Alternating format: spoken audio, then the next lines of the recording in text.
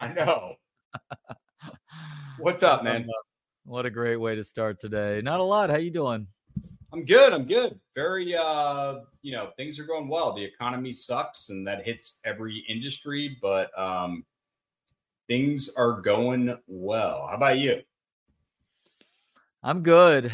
As I told you a few minutes ago, I got to play 4 hours of volleyball today, just bracing for the fact that it was supposed to be raining for most of the day and bringing cold temperatures in, at least until next week. We were trying to squeeze as much out of it as possible, and it turned into a really good morning. I always love starting the morning with a workout that doesn't feel like one, which has helped exponentially when you get to chase a ball around versus running on a treadmill for minutes, if not hours on end.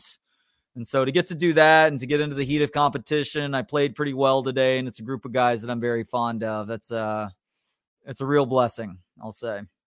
Cool. Very cool, man. Glad to hear it. Getting ready for the weekend. We got some good stuff, man. Really good stuff. Yeah, it's a decent slate in college. Not a great slate, not like last weekend, but it's still a decent slate. And then you have some really compelling matchups in the NFL too. So from a football standpoint, I'm intrigued. And the Longhorn fantasy here. Don't go fantasy. You've been playing this. I heard you last week with BK, or maybe early this week. And we all knew what you're getting to. There are fantasy issues. It was Arthur Smith, I believe.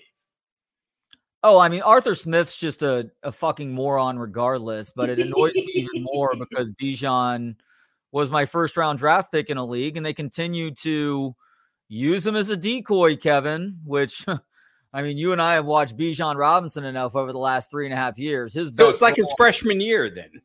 Yeah, exactly. His best role, according to Arthur Smith, is putting the ball in the other direction of Bijan because everybody's going to assume it's going to Bijan. I wonder why they would assume that, Arthur Smith. Maybe it's because he makes highlight reel runs just about every time he touches the football, and then you insist on handing the ball off to Jonnu Smith in the red zone, a fucking tight end who's past his prime also. But that really has as much to do with me just loving Bijan as a player and watching him to continue to be misused or not used enough. My fantasy seasons are effectively over. I lost in each of my leagues last week, so the chances of me making the playoffs are next to none. I'm not even looking at waiver wires anymore. I mean, I'll set my lineup so I don't turn into that guy in a league. I'm not just rolling over. Right. But I've given up on any hope of making the playoffs in either league, and it's sad, but it's how it goes sometimes. So now I'm just trying to enjoy the games. All right, that's fair. You don't play. You obviously don't play basketball. Do you play baseball fantasy anymore? I used to. We were in a league together. Who spearheaded that league? Was that Wags that started that league? Yeah, it was Wags. Because there were some kooky rules there that we were scratching our heads about. I haven't played baseball in a long time, and I'm okay with that too. Especially because the best baseball leagues, I think, are where you're changing your lineup daily, and that just requires entirely too much attention versus what I want to give baseball in the dead of summer. Yeah. I enjoyed it, but you know me, I'm so competitive. I get into that stuff too much. Like, I mean, I just don't, it's not healthy for me. It's not good. I woke up at like 4 a.m. to get Juan Soto, who was a nobody, who the Nationals brought him. But you never knew when the actual free agent thing would get that's not healthy. Yeah, there are things that you can become super engaged in that can be good for you. And then there's things that are just a colossal waste of time. Mm-hmm. Like for some people whose jobs kind of depend on it, to get really into golf, I think could be a really good thing. But if you're just, some slacker who's spending all sorts of money and time on the golf course, then maybe it's keeping you from doing something more productive. Video games is another one of those things for a lot of people. Now, if you have the free time, then it's fine playing video games. There's some people who waste hours on end playing video games where it's cutting into their ability to do their job better, to commit themselves to a relationship, whether you're talking about a partner or being more present for your kids. There's examples across life. more present for your kids. You guys are present enough. Stop being so present and stop being friends with them. No, I'm not talking to you. I'm talking to them. So let me get this out. Stop being so present. You're too present. You're way too present. And stop knowing about the music they listen to. Stop trying to be cool. Only kids at 15 give a shit if you're fucking cool. Stop trying to be their friend. Stop trying to do all that. Be a parent. Lay down the law. Have some fear. Like when the garage door opens, they should bolt to a book and just bullshit their way, which will help them out later on in life, to letting dad know that, Eddie Haskell, that stuff. Yeah, I don't want my kids to be deceptive with me. I've just gone through a bit of an issue. They have to be deceptive their whole life in relationships, in work. I'm working for a place now which is not deceptive at all, and I'm not. It's great. And I'll get into that here in a little bit, but like, that's life. You've got to be a little deceptive. If you're, the mortgage or the rent, whatever, you got to bullshit a little bit. That's part of life. Maybe a little bit, but there's also actually a lot, to be honest. No, I disagree with that. You don't have to be a lot. No, you don't. You're just wrong, and you're living a life that's better and more moral. So understand that. Now, I will say that you have to deal with a lot of deception in this world because people are shady as fuck. And it's a lot of those same people who are running to a book when they were really doing something else when their parents come running through the door versus a willingness to be forthright about things. That's the uphill battle, though. I mean, we as humans are programmed to mislead, especially when it helps us to avoid getting in trouble, right? Or it helps us to look like we're not doing what we're supposed to do. But there's also being, not saying this for kids necessarily, more for adults, there's also being cocksure enough in what you're doing that you can weather whatever the storm is, that somebody's going to make accusations about you doing something wrong or doing something that's against the rules or whatever the claim might be. If right. You are willing to stand up for yourself and also argue for the position that you're in, then you'll be okay, I think. At least that's how I've tried to conduct myself. It hasn't always worked out great. Yeah, you probably won't, but I agree with it. So tell the people about what you're doing these days other than Texas Sports Unfiltered. Yeah, so when I left radio, I went to go work at Morgan Stanley. Great experience. What I'd planned out for what I was going to do there was we accomplished the 4-year plan in 7 months. I mean, it blew me away. I never could have dreamt that we would have accomplished it that quickly. There were other circumstances with just kind of the job and everything, but also life to where I had a really good opportunity and it was going to fit me better and be probably as lucrative, if not more. So, but a better work-life balance. Because as you know, for about 1.5 years there, like I worked every single day, and which was fine. I mean, I enjoyed it. And I enjoyed, for the most part, the group. And like I said, my job at Morgan Stanley was I worked for one of the top financial advisors. And essentially, I put together a whole system of recruiting athletes because they work with a lot of athletes. So they're NFLPA registered. So I'd been doing it before radio, but to keep all this kosher with the SEC and FINRA, which it actually was, I put together a system that people are using now. And it kind of, I don't want to say blew the industry by storm because it certainly didn't do that. But I had people from 4 or 5 different top branches trying to hire me. And I'm at a spot now in my life where I've got a lot of opportunities and advantages and things I've built, but I've got to pick the right one for me. Work-life balance, everything. So, usually I stay in a place for 5 years or longer if you look at my resume, but this was one of those where I just had to make the move, and it was people I had already invested with before individually and really trusted them, and also felt like it would kind of suit my skill set, which is really talking to people and selling. and when I say selling, not selling bullshit wise. Here's the deal. Honestly, if you like it, you like it. If you don't, you don't.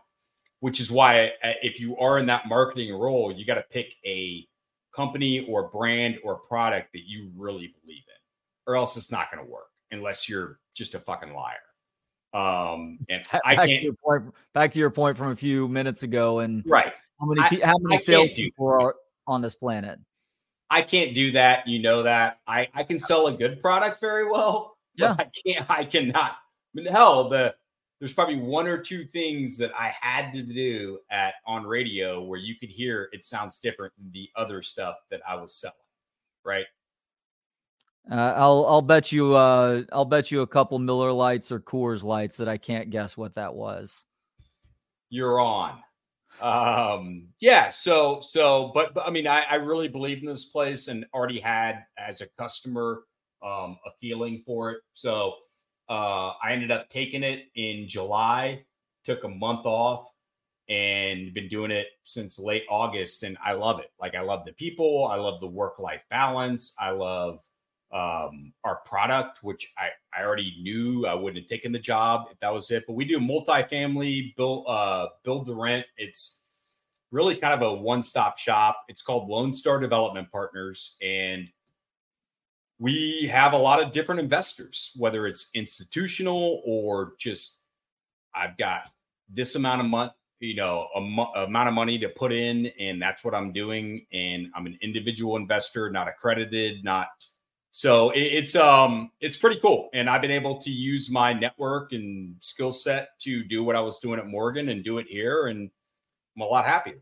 So if y'all want to ever get in touch, if you're curious about investing in, like I said, we really have 3 verticals, but it's really multi-family home stuff. We've got stuff in San Antonio, off 71, off Bee Caves, off in New Braunfels, which has been blowing up, which is crazy.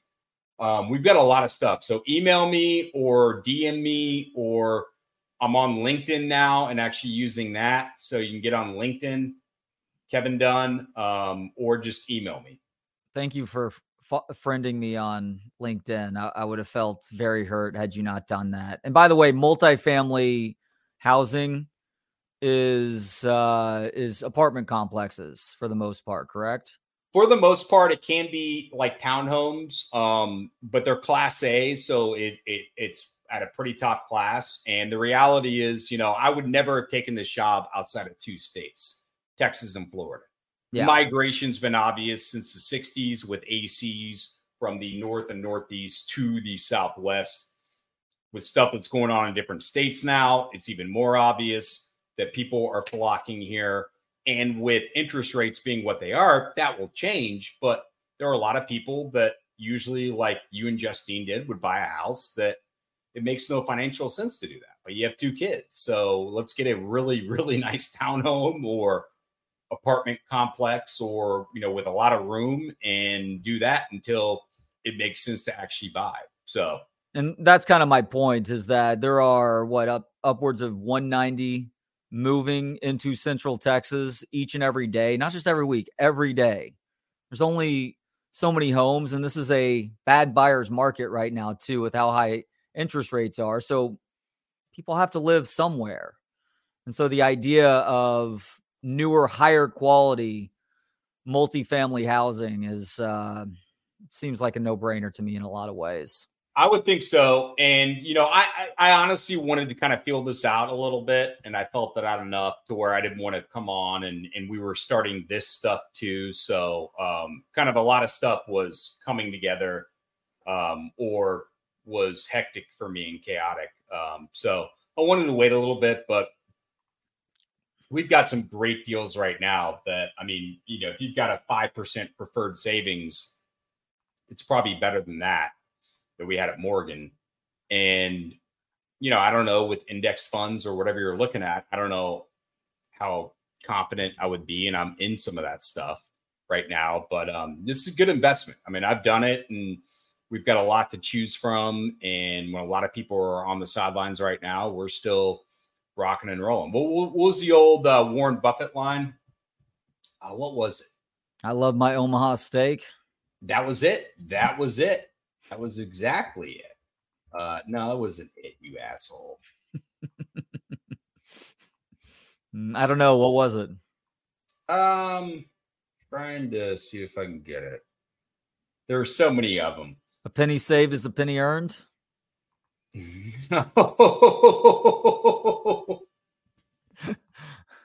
Oh God, he is a great story though. The fact that he's worth that much. I mean, he's a great story, but also not. Like, he should be retired right now. Yeah. But he does live in that modest house in freaking Omaha. South Dakota or somewhere. Maybe it actually is Omaha. No, it's Omaha. He had it in the 60s, and like with all his money, he has never bought anything outside of that. But because he's worth so much, they had to add like guard towers. Like, I'm imagining like Durwood and Lucille when they lived in Georgetown and like had a nice old place, but like they made so much money that instead of getting rid of that and getting to a new place where you could actually have guard towers, they just added guard towers there. What? Yeah. I hadn't heard that. Wow. All right. I'm looking at Warren Buffett quotes right now. Someone is sitting in the shade today because someone planted a tree a long time ago. Well, there's actually a lot of that in terms of the quote that I was thinking of. The quote essentially was, and I can't find it. The quote essentially was, when everyone is scared, you should actually go out there and do some shit. And when everyone's really bullish, you should probably be scared. Yeah. Oh, yeah. The best time to try and grow is during a recession, as bizarre as that may seem. And the best time to scale back or to save is in the supposed best of financial times. Yeah. And it depends on when it is in the recession and how big that recession is. And if it's really a recession and maybe not more a depression, or a mini one. But yeah, I mean, it's, Well, that's also part of the reason why a lot of really rich people have a pretty high percentage of liquidity too, to where you have that cash on hand to where you can essentially buy things when they become super cheap. Right. Yeah. No, I mean, you lock it up in certain things that are going to be probably the return won't be as much as you want. I mean, our multipliers, our IRR and multipliers blow me away. I mean, it's 2-1, and you're liquid within on one of our deals 1 year and some 3. To where it's actually being behind and seeing the sausage made has been impressive. Like these are great people to work with. Very understanding. The whole, like I said, the work-life balance for me for the next 10 years was not going to work. It just wouldn't. I just don't want to. I don't want to work 24/7, 7 days a week, or that's part of the 7. So yeah. Another Warren Buffett quote. Would you like to see my sausage? Another Warren Buffett quote. Only when the tide goes out do you discover who's been swimming naked. Another Warren Buffett quote. The only reason I'll finish off on the couch is because we have plastic on it. No, that was Jimmy Buffett. Never mind. Another Warren Buffett quote. Always make sure you get your number one into the toilet because for some godforsaken reason, these houses built in the 1970s have carpet in the bathrooms. Do you remember that? Dude, my grandparents, they lived in a pretty nice place when we were growing up. Every bathroom had carpeting in it. And I always marveled at the fact it's like, who is getting down there and steam cleaning that carpet every week? I think carpeting, like Italians moving over here that turned it into Italian American food, it was a sign of wealth that they didn't have before. Oh, that's a good point. Like really it fat women during the Renaissance. Exactly. It was a sign of wealth. That's a great example. Boy, they do well now. Oh, this is a good Warren Buffett quote. Wall Street is the only place that people ride to in a Rolls Royce to get advice from those who take the subway. Is that true? I mean, a lot of the guys in New York that are working at big firms live in Connecticut and have a driver. But I saw some guys with $1,000 suits that were heading down there on the subway.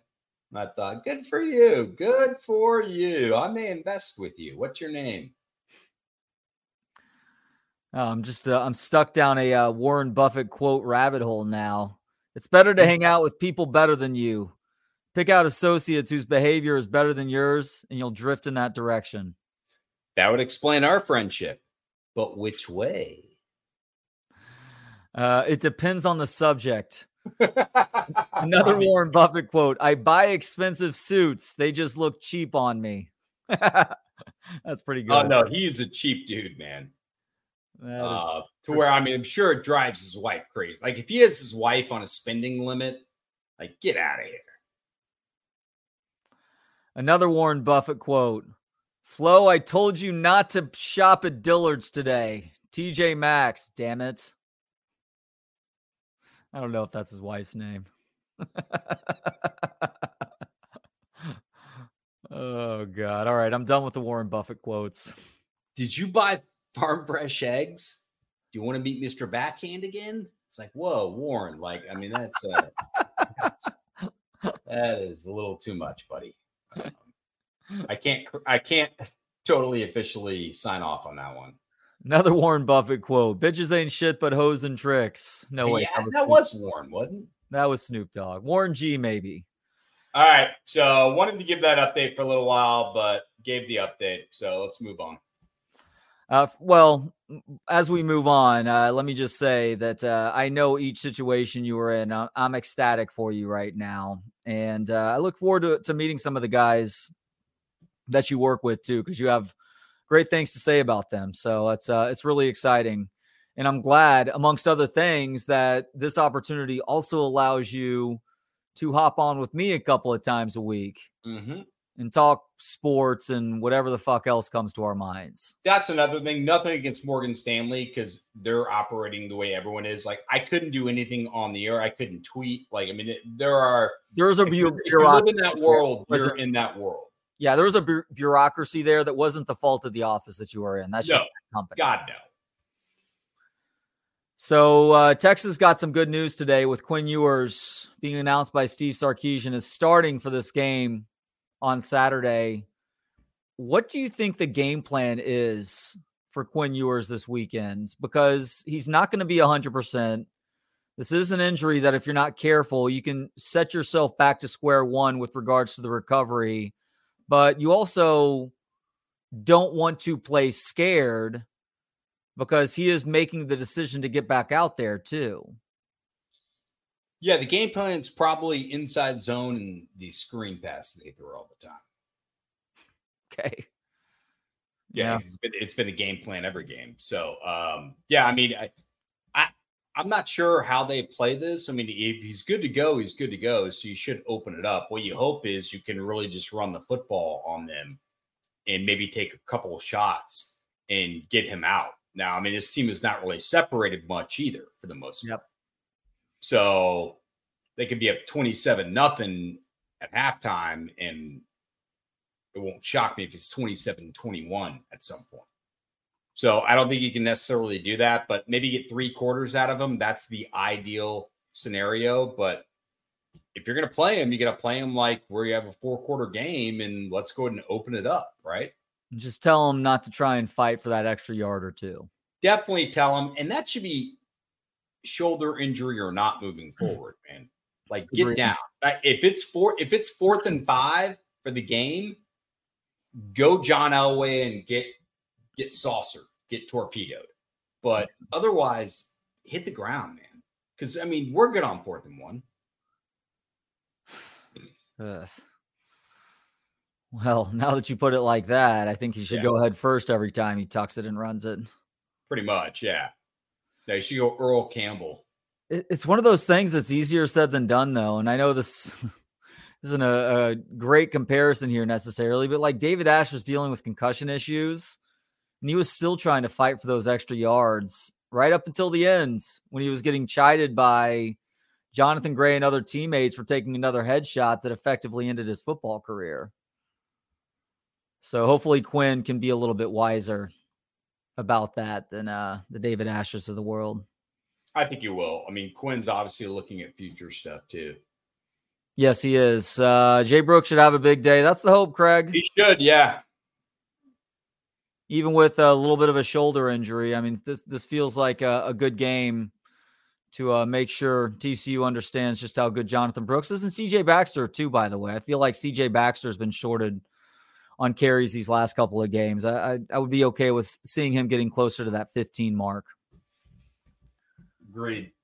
I am getting a text here from one of our guys who listens. Morgan Stanley did everything they could to keep me. So one of the guys in our group was like, dude, he's like, made it sound, I don't think I made it sound like they, that they were over the top and still have offered an olive branch that whenever I want to come back, I can come back. So I want to get that out there, that they were very cool about a lot of stuff, everything really. I hate to ask this, but I am really thirsty right now, and I don't have water next to me. Do you mind giving me just a sec? Thank you. Yeah. In fact, I will tell you, because we didn't say it on Tuesday. No, you go. No, I'm that Apple Leasing, you probably see it right there, is one of our new sponsors. Apple Leasing is, I've known the owner, Scott Crossett. I've mentioned this a couple times for a long, long time. And they do a great job. So if you're looking to lease, we're just talking about the economy. You may look at used cars because it's trickled down to that market. Certainly new cars. You're thinking, and this, talk about inflation. This is crazy. I'm not going to pay for that. Wait it out. Go lease for a little while, like I was talking about earlier, and wait till the market really hits your spot or a good spot to go ahead and fully invest if you want to buy something. And Apple Leasing has tons of options. One of the great things about them is that Apple will kind of see where you're at. So if it's about money, hey, this is what I can spend per month. What can I get? They'll give you a full list. If it's about, this is the type I want a Porsche, okay, brand new. What can I get for that? Then at that point, they'll give you what the rate is, and they'll get you the best rate. They've been in business for, probably 40 years now going on that. And Scott knows everyone. Scott's a huge part of the community in terms of giving back, which is always great. You kind of know exactly who the person is, but the company is awesome. So appleleasing.com, or you can go give them a call, 512-346-9977, 512-346-9977, or appleleasing.com. Do you get your hydration there, buddy? Yeah, I drank 2 glasses of water, and I've got another full glass next to me now. So we will hopefully be good until 5. So one problem with playing 4 hours of volleyball, because it was humid, as you can imagine, with it having started raining since about 11. So, I mean, my tank top was drenched like I jumped into a swimming pool with it on by the time we were done playing. And I was drinking water, and you probably looked like John Stamos on one of the top of the Beach Boys with a pink tank top playing Kokomo. Nice Full House reference there. Yeah, thank you. But yeah, it did look a little bit like that. And I mean, I was drinking an electrolyte infused water too, but it doesn't matter. You're just losing a lot of fluids when you play that much. Like there's a guy in our group who wears a Whoop strap. You heard of the Whoop straps before? A Whoop strap? Whoop strap, WHOOP, I believe is how it's spelled. I knew whoopee cushions. That's like my last reference of that word. Yeah, whoopee cushions. That was highlighted in the 1980s, I'd have to say. But the Whoop strap measures various things, your heart rate, how many calories you're burning. I'm not sure how intricate it gets into the movement, but it measures calories burned during workouts. And according to his Whoop strap, we burned 2,500 calories over 4 hours, which is, for me, as a 6-foot guy who weighs in the low to mid 170s, my daily intake should be right around 2,500 calories. So I burned a meal's worth of calories today, which means I got to eat like an absolute pig for lunch today. I was so happy about that. So what are we doing with all this technology? We're all going to die. What do you live 5 years extra? And it's the worst 5 years of your life. You're broken down. You're losing mental capacity. Physically can't do anything. You got to piss every 5 fucking minutes. What are we doing? Like, I feel like we're robbing the most important parts of our life, focused with technology on health and being, I'm overly healthy. Like, what are we doing? I'm not saying go to 1940s guy and whiskey in the morning and cigarettes all day. I'm not saying that. But why have we gotten to this point where we're so focused every second of the day when you should be living in your 30s or 40s on if you get to 90 or not? I think people have become annoyingly data driven with this because the data, when it comes down to it, is all very relative and it's not even totally accurate necessarily. And if you start putting too much stock in those things, it can actually have the negative effect versus what you're hoping for. What do you mean by that? Because you become too obsessed with these things and your sleep scores start stressing you out and causing you to sleep worse. Things like that. And do we need sleep scores though? You wake up. I woke up. I think something like that can be interesting to look at every so often, but I also don't typically have big problems sleeping. Like I do what I need to before bed to ensure that my brain is winding down and turning off like it needs to where I can get through the various sleep cycles repeatedly over the course of the night and wake up fairly refreshed the next day. I don't carry a lot of stress with me to bed. I'm not staring at screens until right before bed. I try and read a little bit or do some stretching, and I think that helps me. But I know a lot of people who aren't in that boat, who are staring at screens until right before bed or have to take things like melatonin or Ambien to try and go to sleep at night. And I do sympathize with them, but I'm also very thankful that I'm not in that category of people too. Yeah. I mean, usually anxiety is the reason you don't sleep. So anxiety, depression, it can just be good old fashioned insomnia. Like there's some times where I go to sleep late, but if I can help it, I am trying to wake up a little bit later. Now that becomes much more difficult with kids to get ready for school in the morning, but I also don't have an issue sucking it up and dealing with a day on 5, 6, 7 hours of sleep. Good God. Ideally, I'm trying to get 8 or 9. Put me through chemo again. I don't want to go through any day the rest of my life on 5 hours of sleep. Five's not ideal, and I don't want to do that multiple days in a row, but sometimes you suck it up and you can deal with it. I don't. No? No. Not worth it. I'm living on borrowed time anyway. Oh, yeah? Where are you borrowing it from? My other testicle at 18. It had a lot in there, man. CB says that he's about to, that his doctor wants him to do a sleep study. Yeah, I want you to do a sleep study also, CB. Well, CB, I know. In fairness, your doctor's right on that one. So my dad did a sleep apnea test. I'm not saying the test, if you're doing a test because you're not sleeping or breathing from a doctor, I get it. Every night, where it's like on your arm, how much sleep did I get? I don't know. It's probably fine. I just think that people that do that probably focus on that too much when they should be living. And when I mean living, I mean doing nothing. It can become one of those obsessive things. It gets back to the whole becoming obsessed with certain things that can be beneficial to you or letting certain things that you become obsessed in distract you from what is truly important or what can allow you to be productive in positive ways. Can you imagine CB's conversation with the doctor on that? Chris, Chris, how, let me be the doctor here and CB. So Chris, how many hours would you say you sleep a night? I don't know, about 30. Why just 30? Well, there's shit that I got to tweet out about, Doc. I mean, there's always a new. You mean 30 minutes?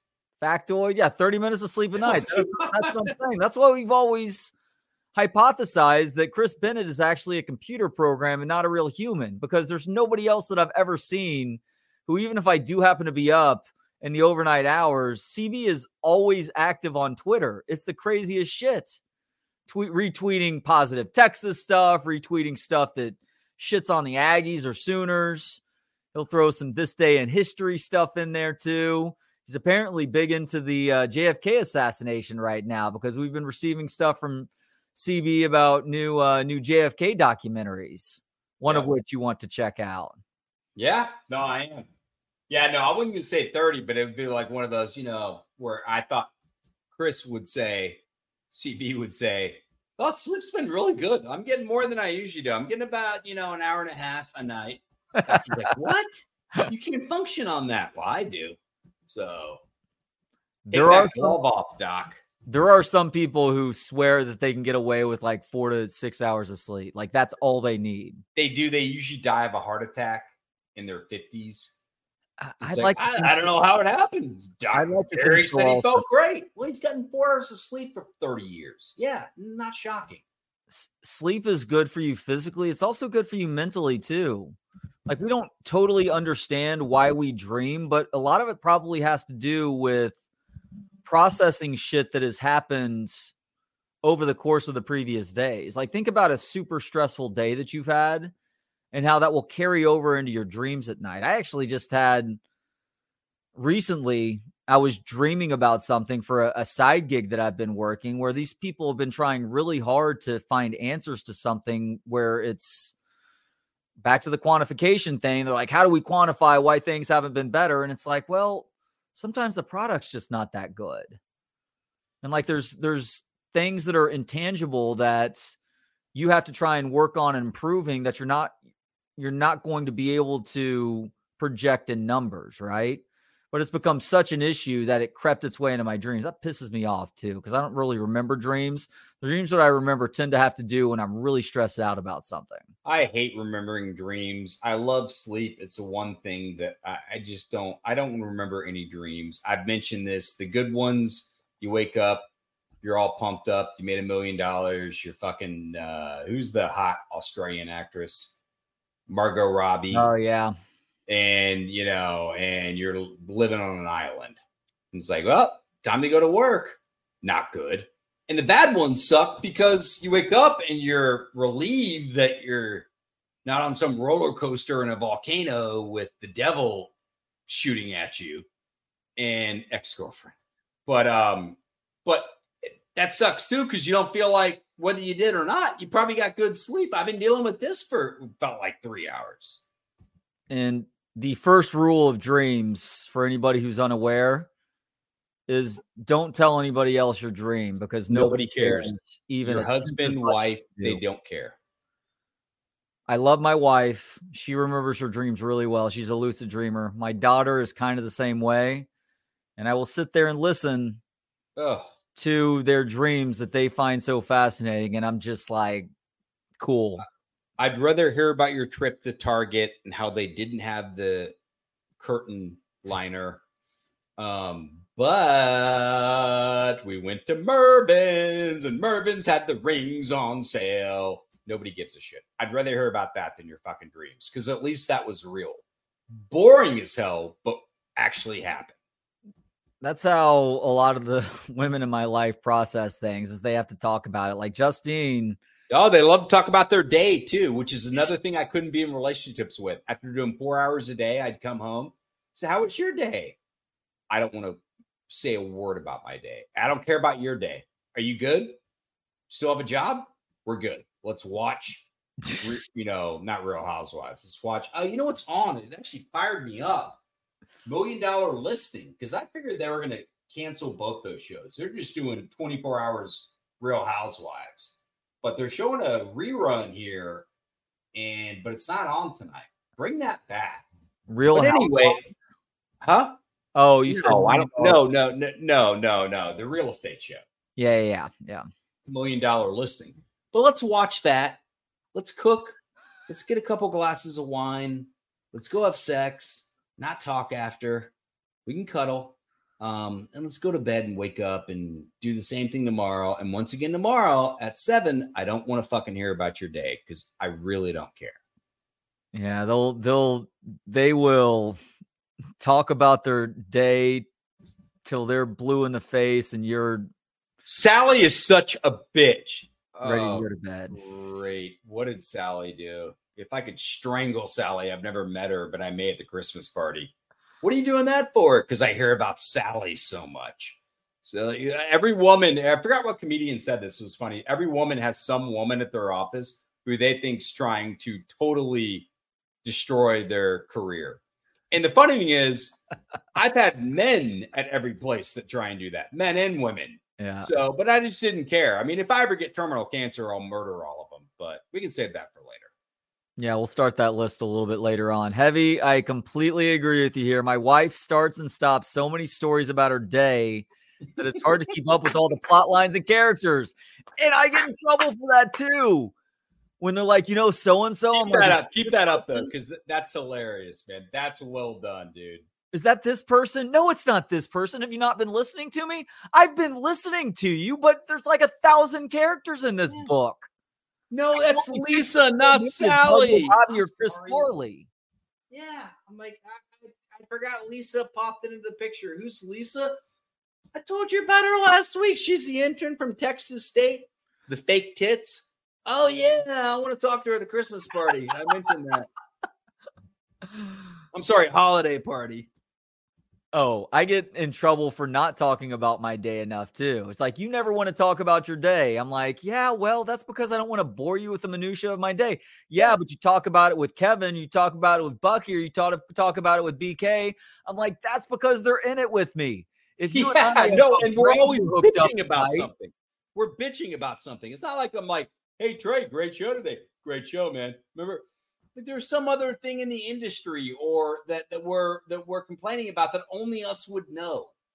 Yeah, if yours and my brains were hooked up when we're sleeping, we're having the same dream, I would be more interested in your dream when you woke up. I would probably still be the asshole because I'm the asshole in every single one of your dreams where you're dreaming about me, where I'm cheating on you, or I'm trying to murder you, or some other heinous thing where you wake up upset with me, even though it was subconscious me that was guilty of these things. In real life, me would never do any of these things. I also have to bear the brunt of that sometimes. I love how in her dreams, you're the somehow mix of Karate Kid, the blonde guy, Johnny, and then the American Psycho character who's fucking murdering people. Like, you are somewhere in between there, which is not a good gray area or 50-yard line to be in. Like, in her dreams, like, you're not the guy that you are. Yeah, well, and you're not a cheater. You're not going to cheat on her. I've tried to tell her that, and it's just not, the dream you is like popping up too much. So I will say that me and American Psycho guy, we do have a healthy appreciation for Huey Lewis in the News. Well, you should. And I don't know if you're being serious about that. I'm being very serious. Huey Lewis in the News is the first guy that made me realize that people outside of the city that I lived in knew about the city that I lived in. Oh, yeah. Rock and roll. Yeah. Because I was living in San Antonio at the time with my family, and he mentioned San Antonio in that song. He mentioned Austin, too. Yeah, he does mention Austin. That's right. To show you how small Austin was, that song, and for all of us at that age in the 80s, fired us up so much. I mean, Austin was one of those when I'd go to Chicago and say, I'm from Austin, they'd say Austin, Minnesota. To show you where Austin has come from and where they're at now in 30 years. For all you California DBs that are here. By the way, we've got good investments at Lone Star if you want to check that out. By the way, Cooter said that he is going to DM you about Lone Star. He also says, thanks for trying to kill me off, Kevin. I get about 4 or 5 hours of sleep in my life, and I'm in my 50s.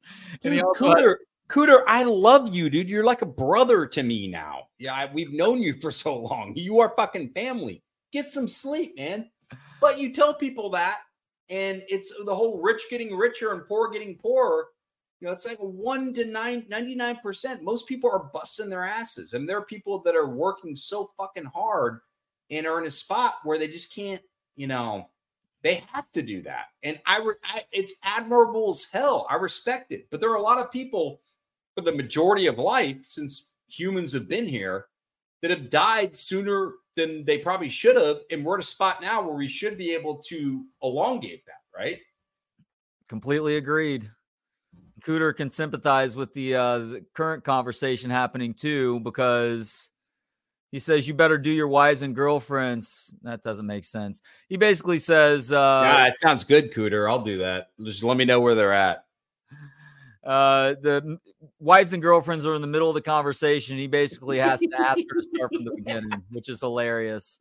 But at least you're trying. I would never do that. In fact, I would tune out, and then we get to the middle, which I was hoping was the middle, and really try and play up that I was really in the story.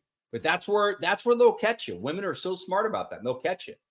Be like, so what do you think about Tim's comment? Tim? Tim's comment. What a misogynistic asshole. If I ever see Tim, I'm gonna beat the shit out of Tim. And it's like, what did Tim do? Like, how did Tim get in here? What's going on with Tim? Who is Tim?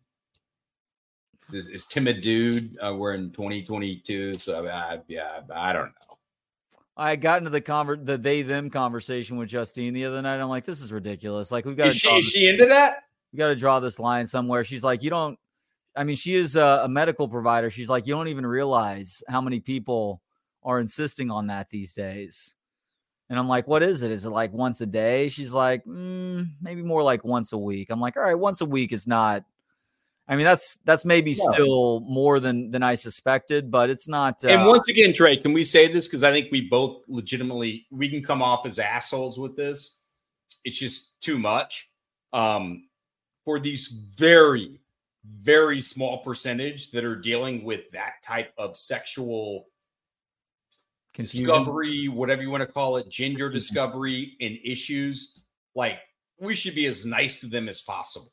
Yeah, but absolutely. Acting like 80% of the population is struggling with their pronouns we're probably going a little too far on that. Well, right?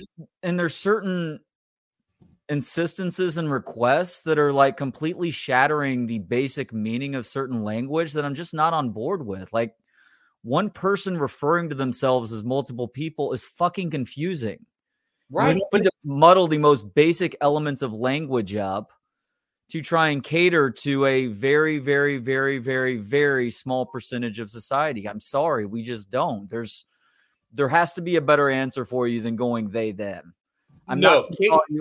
Everybody's got their lines. What is your line? Are you okay referring to Rachel Dolezal as an African-American woman, even though she's white and she's tried to represent herself as that? Because who is that? I've heard her name. Who is that?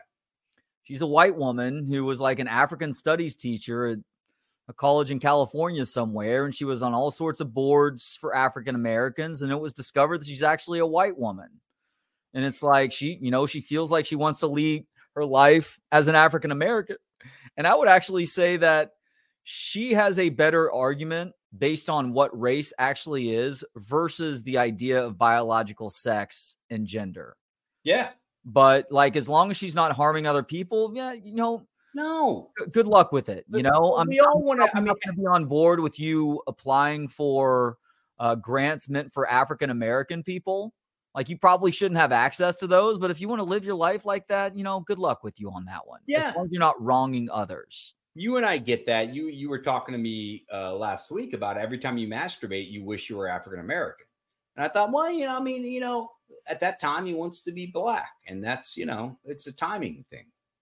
That's only because I wish I was bigger down there. But hey, what I lack in size, I make up for in pubic bone. Okay. Yeah, and tongue size. I know that. You have a long tongue, don't you? I've got a apparently Dr. Eckert, that is a long tongue. Dr. Eckert said I have a freakishly long tongue. My tongue can just contort in all sorts of ways. Well, that's also important. And you've got the thumb thing, which none of us can pull that trick. No, really show them. Get them up. Oh my God. God, you should work at some brothel for little people. Either that, I should just hitchhike across the brothel for little people. Oh man! Tell me where one is, and I'll go check it out. I'll go scope it out. God, only if you film it. Okay, I'll Facebook Live that bitch. Facebook Live that. All right, we hit a bunch of stuff there. We're just going nuts. but all of it's right. So there's that. I've got so many peeves here today. What other peeves do you have? I've had a Um, good day, man. I've had a good week, good day. Cooter, I'm on my, I think 8.5, 9 hours of sleep. That's a good feeling. I think both of us beat our alarm today, right? yeah, we both did. I was I awake. naturally woke up and was like, dude, what is it, like 7:30? And it was 6:01. Like, perfect. I was awake by 5:45. My alarm was supposed to go off at 6. I get up, I walk out towards where the kids' rooms are. They're awake, just reading quietly in the rooms. I'm like, what is going on here? Something's not right. There's a bomb underneath your house. Kids don't do that. Exactly. CB, no, I do not have a tongue like the cat lady. Did we talk about the woman who tattooed the name Kevin on her forehead the other day? Did you see this story? I did. No, I tweeted about it. I had a joke tweet saying, I haven't talked to her in 2 years. I obviously left an impression. I should probably call her. And my mom, of course, is barely on Twitter, but looks at it and calls me. She's like, are you dating someone now? I'm like, no, Jesus. No. Can you look at the entirety of the tweet before you ask me that, please, Mom? Yeah.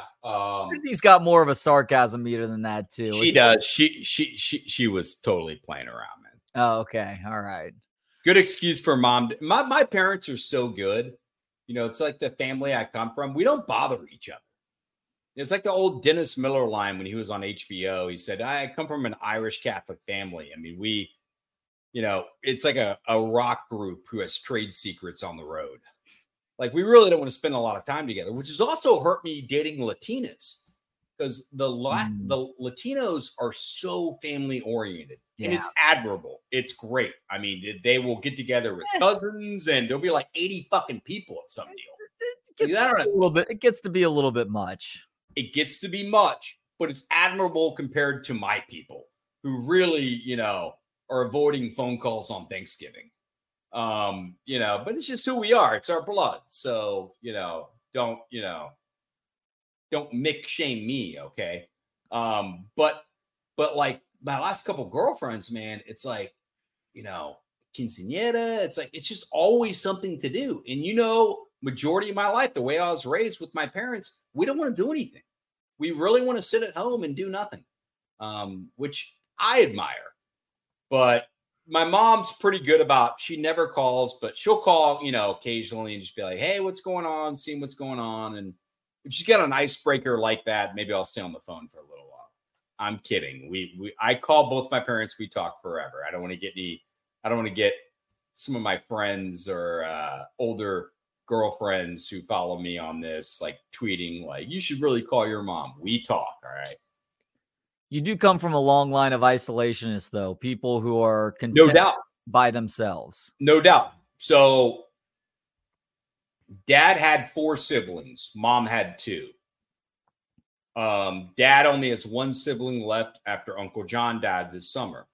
Uncle John, single forever. Girlfriend I knew in the 80s, but single forever.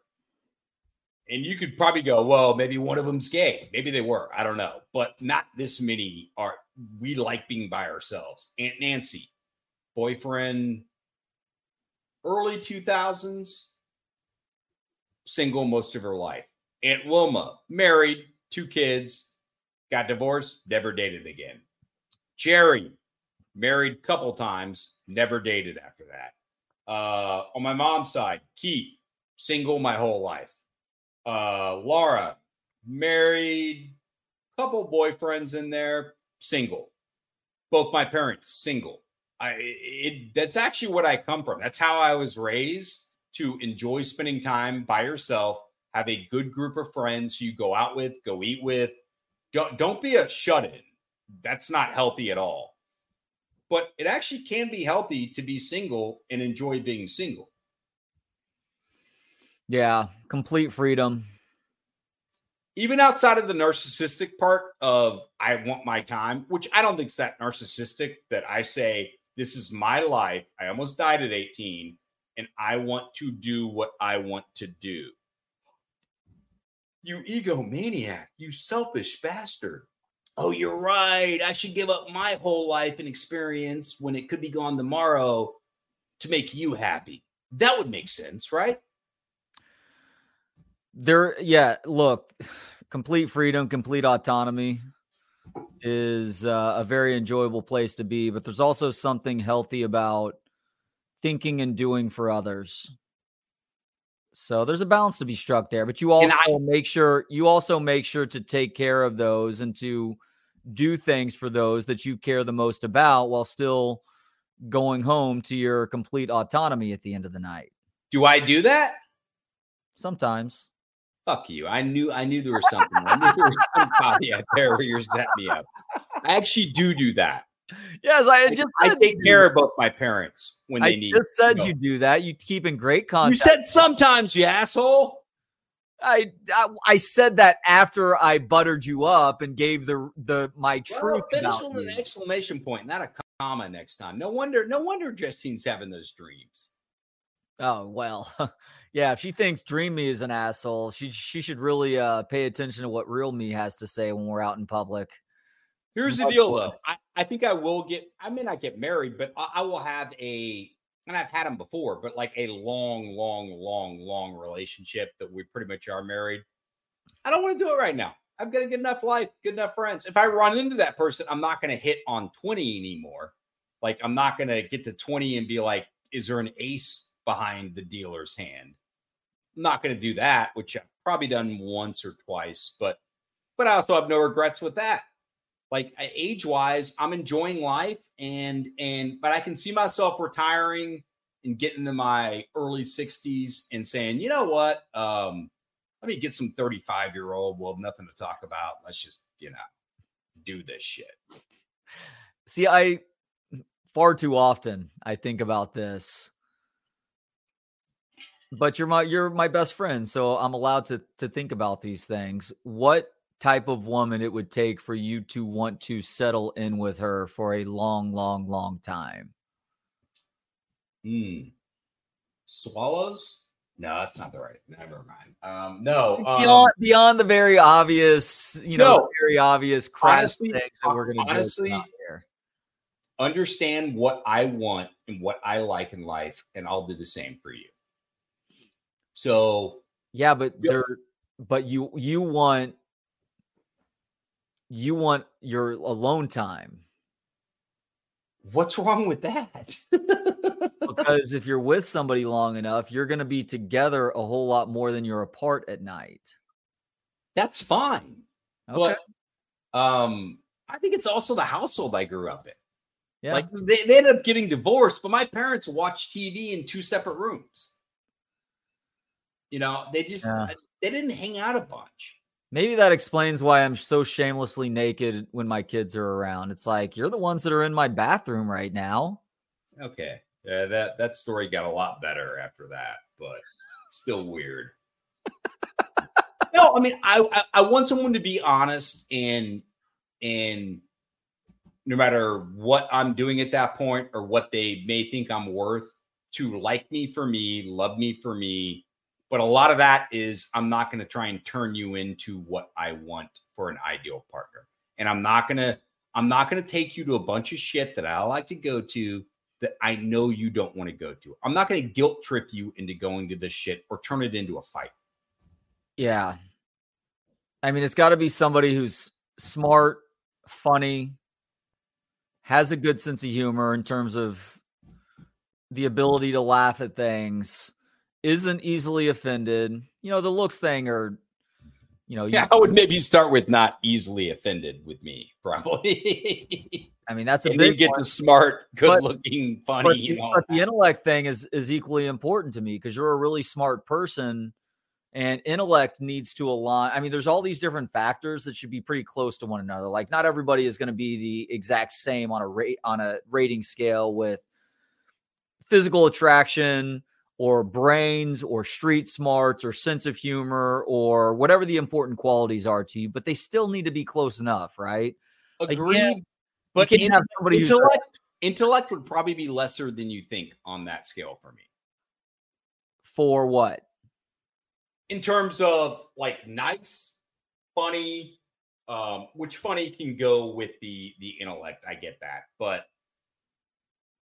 appreciative, but also understanding of who you are. You are a man and you are a guy, and I'm not going to drag you to shit. I'm going to drag you to some stuff because we're in a relationship, and I may drag you to shit. A college baseball game that you don't want to go to. Women are great at that, though. Women that don't like sports are great at that because they don't mind going to the football game or baseball game because it's a social event. Yeah. How was the baseball game? Dude, that 3-2 slider that he fucking threw in the 7th inning, I don't know. I wouldn't even watch it.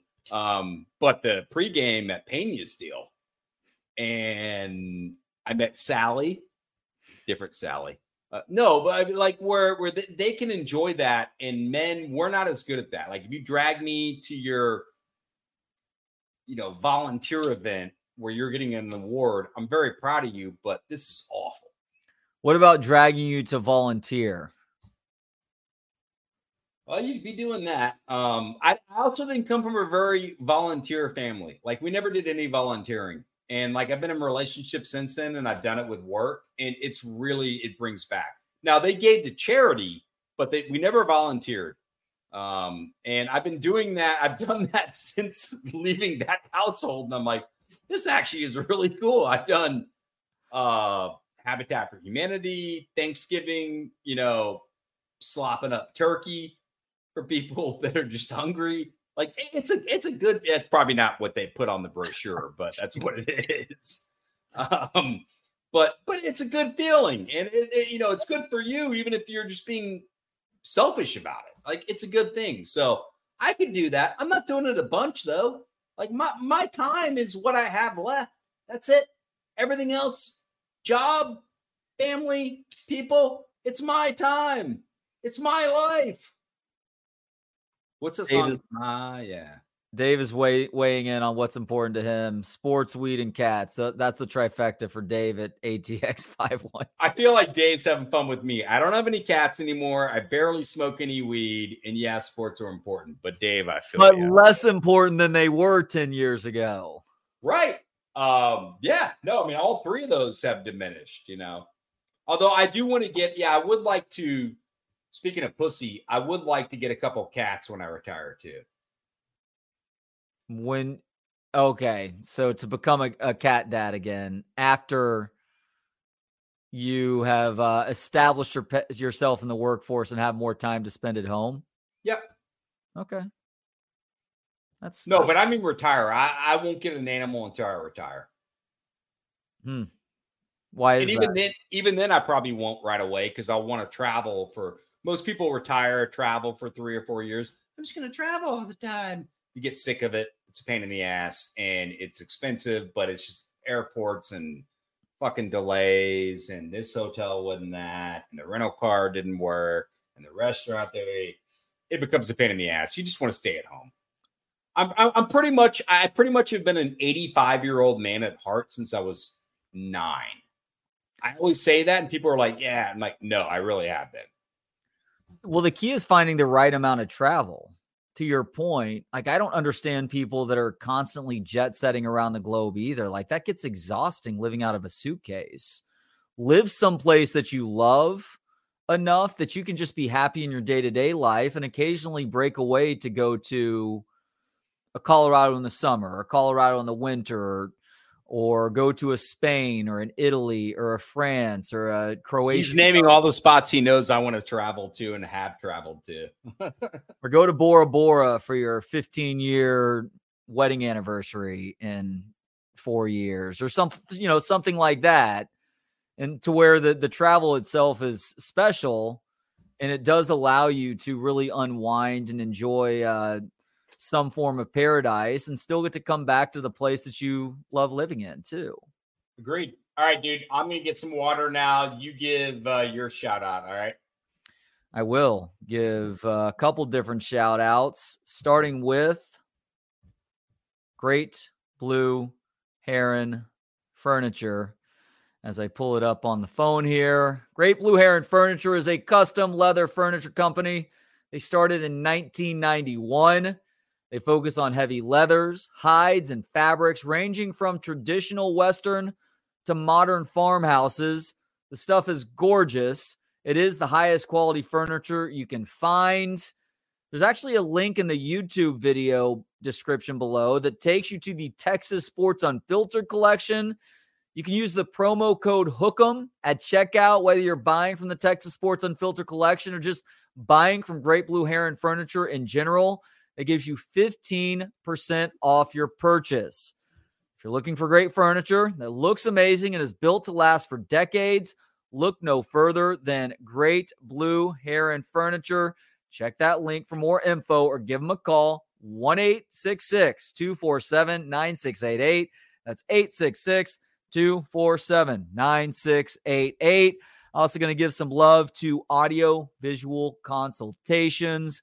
We are in full swing of the best sports time of year. Actually, now that the World Series is over with, we're slightly beyond that. But there's still so many NBA and NHL games to go, along with the second half of the NFL season. And we're down the stretch in the college football regular season.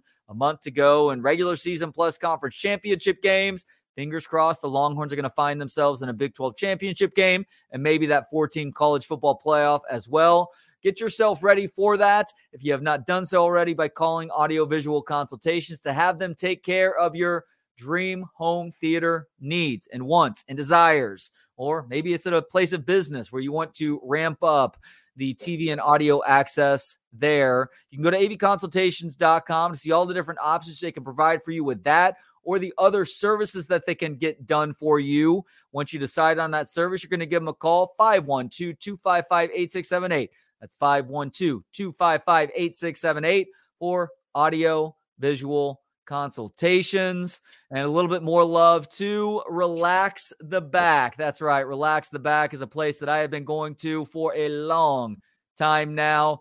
I've had back issues going back into my mid or late 20s. Started going to Relax the Back to get massage tools, some of which I still use to this day. Since then, I have added furniture to my household. That includes the chair that I'm sitting in right now. It's got exceptional lumbar support. And yes, I am still in the market for that stand-up desk. I know the model that I'm getting from Relax the Back. I just have to cash in that $7,000 Texas Rangers World Series ticket in Vegas next week to have the money to get it. When I do that, I'm going to the Relax the Back Bee Caves location, maybe not the location closest to me. If I wanted to, I could go to relaxtheback.com to see all the products they offer and also to find the location nearest me here in Cedar Park. I encourage you to do the same. Relax the Back and relaxtheback.com. Dave at ATX512 said he was not no. with you. He said that's him. Dave, you and I should hang out because we have a lot in common. Boy, Spectrum, this whole, I know I've got to cut the cord, so Trey, don't give me it, but how have we evolved so much technologically, and yet cable has gotten much worse in terms of when it works. So I'm only using you to record shit. And then also, if I have something on there, that it'll stay there. And this thing goes away all the time. I mean, the monopolies that are running this, we need to get into all that and cut this shit out because it's too much. It's affecting my life here. Well, the best internet that we can possibly get here in Cedar Park is through Spectrum, which is disappointing because I don't want to give them money. As a matter of fact, a few months ago, we were getting what was the best internet, I want to say like a year and a half, 2 years ago. Well, like 3 or 4 months ago, I was having major issues staying connected on these live stream broadcasts, and we called Spectrum, and it's like, oh yeah, we've got a better version now. And you need to pay this much more a month, and you need to pay for this new device. And so it's like a version of what Apple does, where they will advance the technology to a degree that the technology that you're currently using that has served you well up to a certain point no longer does because all of a sudden it's out of fashion. Right. And it pisses me off, but we don't get Google Fiber out here, which would be the best option. And so I'm stuck paying Spectrum again. And I did not think I would ever pay them again a couple years ago until I learned that this was the best option for here in Cedar Park. Yeah, Google Fiber. I know. I agree with you, Dave. I wish I had Google Fiber. If I had Google Fiber, I wouldn't be paying Spectrum a dime because they have not earned. They have not. They have not cared enough about my business over time. No, I mean, their customer service people are great, which is why I've stayed there. For the most part, they are. But yeah, it's been a shit show with them. I thought Time Warner was bad. You said the customer service at Spectrum is decent. Yeah. I'll actually agree with that recently because I've dealt with those issues. The customer service was good. The customer service calmed me down because I was it's kind of the reverse of what I was saying earlier. I've got a great product that I can talk to people. I don't need to sell you. I can put it in front of you and be honest and say, this is what you're going to get back. You want 2.25 back in 2 years? That's pretty safe. Here we go. They know their product sucks and they're waiting for people to get on. And I've done enough, I guess you could call it customer service, but just talking to people. I'm not going to sit there and yell at someone in New Jersey who's like taking the phone call. But I'll be very honest about the product and as a customer, kind of how I feel like I'm getting stuff or not getting stuff or what I pay for. But they're very aware that things aren't great at Spectrum if you are on the front line answering calls. I will say that my internet service with Spectrum now is good. It's just mine's great. Frustrating to have to get to that point and have to wait for the device to be sent to send the other device back. It's just like, well, it's more cable. Well, my cable box is 5 years old. Do you know the only reason I pay y'all that insane amount per month is to keep a JFK deal or keep a Alcatraz deal or to keep, I have Georgia. Actually, it's longer than that. I've got Georgia, Texas on there from 2017. Like, that's why, you know me, I actually do go back and rewatch all these over and over and over again. It actually is worth it for me. But so they're like, we'll just trade in a new box. Like, no, that's why I have y'all. Why don't you invent something to where with your new box, you can put 2 UBS connectors or whatever it is and transfer all that shit into the new box, right?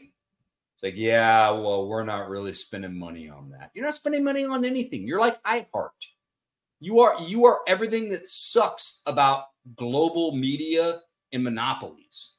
And you're ruining shit. You're ruining the product. You're ruining talents. You're ruining, I mean, shit, dude, there's no way I would have done radio. I would never be doing this, whether you like me or not. If you're listening, you probably do, or watching. And we appreciate that. I never would have done that in 1994. If it would have been now, I probably wouldn't have gone to UT either. There are a lot of things that would not have, lined up. So a lot of it's timing, but I never would have gotten into this. But back then, you're a radio guy. You could make $110K, like an average radio guy, and, live a good life and enjoy your life. And iHeart and Spectrum and ESPN, Disney, they've ruined a lot of that shit. Yes, they have. So what about your parents? Did your parents go out at all? Real quick, I think that radio did a good job of ruining a lot of that too. Radio did a great job of ruining. Being run ruined radio. Radio being run by dinosaurs and gatekeepers and people who don't understand the value of risk taking in an industry that everybody claims is dying. And in a lot of ways it is, but that's the time to take more chances with certain things, calculated risks, if you will. Did my parents ever go out? Yeah, they would go out. When did your parents get divorced? In junior high? When you were in junior high? 1990, 6th grade. 6th grade. Okay, so my parents would have gotten divorced a year or two after that, which the news was broken to us in the most amazing way. My mom pulled my brothers and me out of school. I was in 7th or 8th grade at the time. I think it was 8th grade.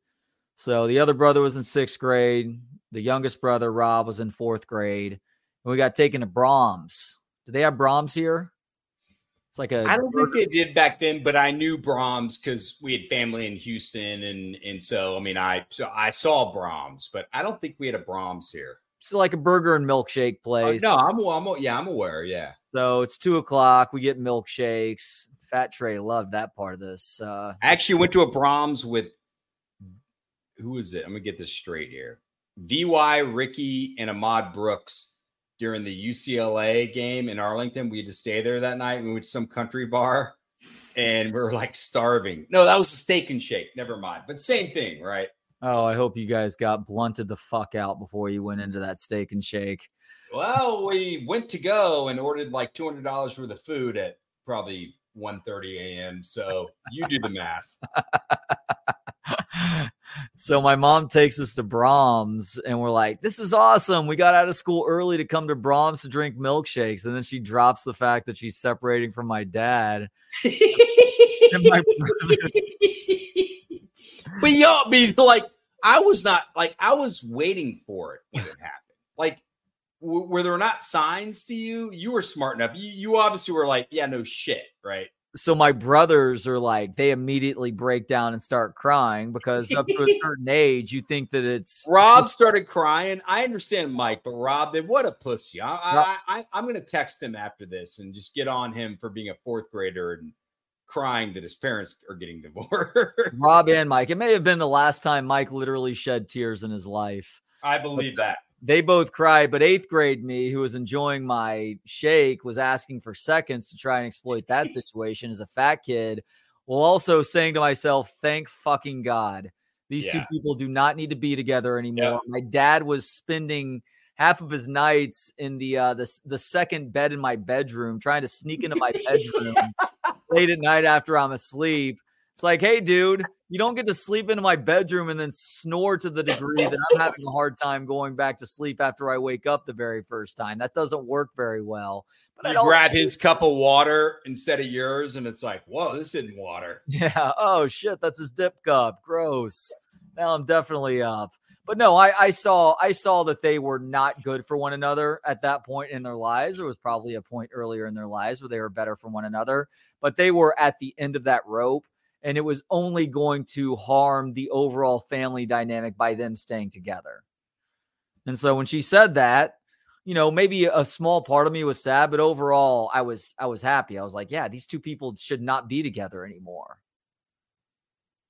So that's a strange answer to your question of whether my parents went out together. They would go out together from time to time, but they would also go out separately too. All right, I'm listening. Keep talking here.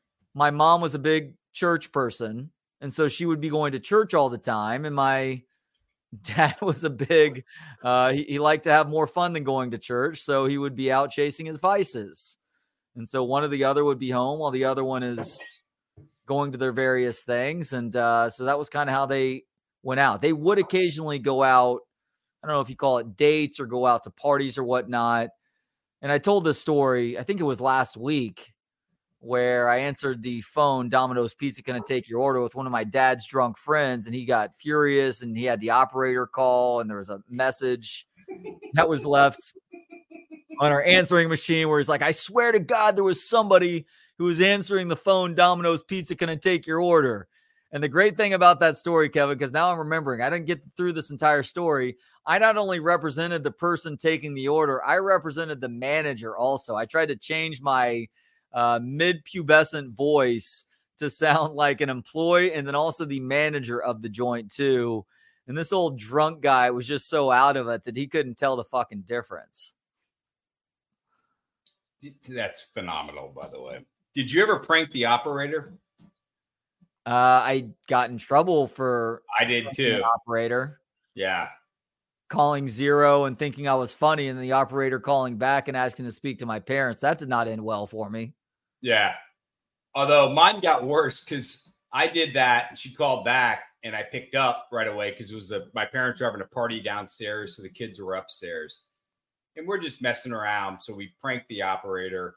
She calls back. I pick up right away with the home phone upstairs. And she goes, well, I need to talk to your parents. And I go, well, my parents are dead. And she's like, well, I need to talk to whoever, you know, is in charge of you. And I go, no one is. I go, God is. And that's it. So, but they ended up calling. She ended up calling back later. And my mom ends up answering and then gets the whole story. She's like, Of course, my mom's so literal about everything. He said we were dead. I'm like, Mom, I'm just, I don't want you dead. Not yet. I was just bullshitting. All right. Oh, that is. Well, fortunately, Cindy does have that sense of humor that we talked about earlier. So she does. Although pranking ACTV, that was the glory days of my pranking days. No, ACTV guy, you and I were your friend. We didn't know each other yet either, which is funny. It was you and Bob Crawford on your end, and then me and the group of degenerates that I was hanging out with at the time that we were up late at night, and these ACTV people were always asking for people to call in, including, oh God, what was the guy's name who would dress up like a clown? Oh, that guy was so coked out of his mind. Yeah. And I didn't know it at the time, but I do now as an adult. And I figured at the time, but yeah, I forgot his name. I mean, I remember Barbara Cantu.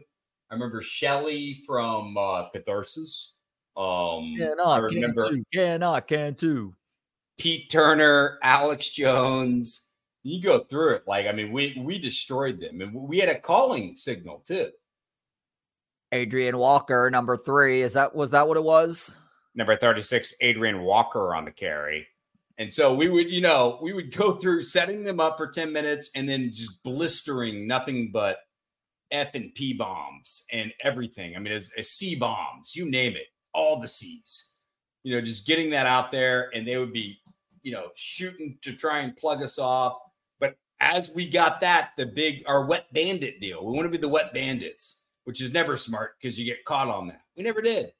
But number 36, Wally Pryor, the PA guy at UT. Number 36, Adrian Walker on the carry. There was something about that rhythm and just the bass and volume that I loved. I go, Bob, that's our calling card. Great calling card. We'd mix it up a little bit. Number 29, Phil Brown on the screen pass. Our finest moment of prank calling ACTV. And yes, by the way, Dave, Alex Jones ddid start at ACTV. Yeah, I know he started there. No, you could get him so fired up. It was great. Which is why I think a lot of it's fake now, and he's clearly just making money. But even early on, like there was some screw that was loose that, like, I'm shocked he's not died of a heart attack or blood pressure.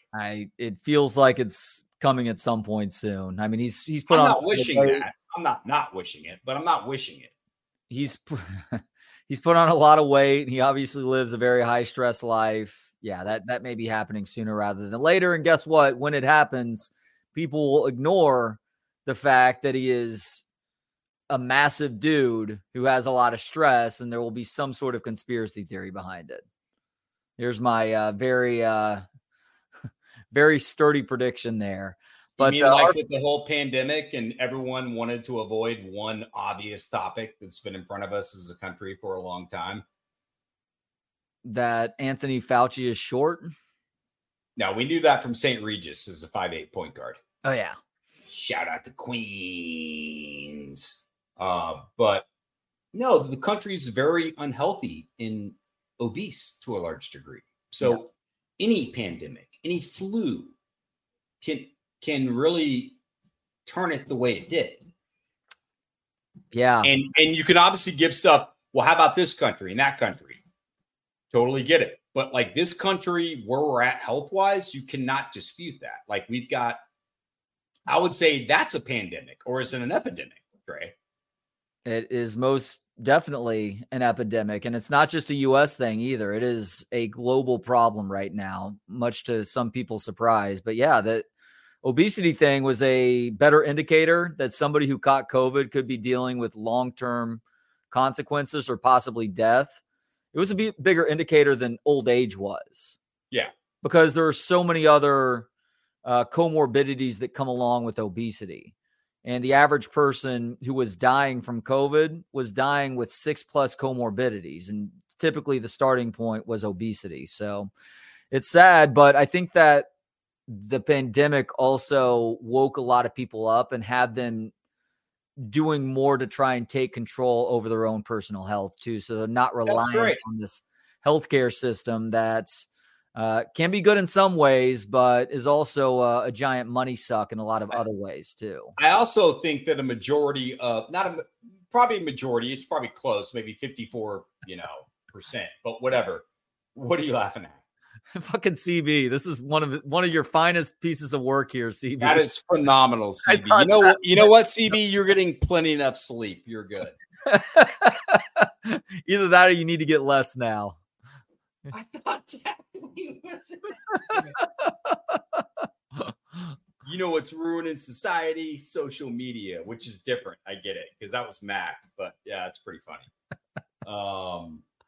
I'm sorry, you were saying 50-something%. Yeah, I mean, so I think a majority of Americans, because do you fault your parents for the junk food we were eating as kids, or the high fructose corn syrup? Or I don't. They didn't fucking know, man. So the tricky thing about this subject is that... So quickly, let me finish. My point is that a lot of people that are in this situation, whether it's socioeconomic, and we talk about inflation and grocery stores now and everything, dude, there are a majority of families that would love to live that way, or maybe would even try, but they can't. You've got to breathe and eat for the next day. And this is what our life is. And we're going to have to get by it, right? So that can create bad, obviously, food habits or obesity. And then there's also the lack of knowledge. The lack of knowledge, not as much now, but it may be for some communities that, I mean, I really don't blame the individual person. I think the system and the country and the world has kind of put them in that spot. And then you get in that spot, you get crack. Well, you're not getting a crack addict off crack for the most part. It becomes very difficult to do. By the way, Cooter, please tell us more about the Feingold diet, because you were hyperactive. I hope it started with significantly less sugar, because that is a major reason why hyperactivity has become a problem with kids, as well as kids not running around enough during the day and being glued to televisions or devices. No, the Feingold diet was different. So tell me what the Feingold diet was, Cooter, if you can. I'll tell you, because I know what it is. Okay, what is it then? You don't talk to Catholic kids. You don't talk to what? Catholic kids. Because you're Jewish? Yeah, Feingold. Oh, okay, all right. Sorry, that required more of an explanation than I should have needed. So that's exactly what it was. You know what? There's something to that, Cooter. There is something to that. Well, I thought he was saying mine was exactly. No, yours was a good joke that went over my head. Mine was legitimate, because sugar causes hyperactivity. There's no question about that. But to the question that you asked about how much we blame our parents for feeding us just complete crap in our childhoods, I don't blame them at all. I don't really blame them at all either, because... Well, you blame them a little because you said really.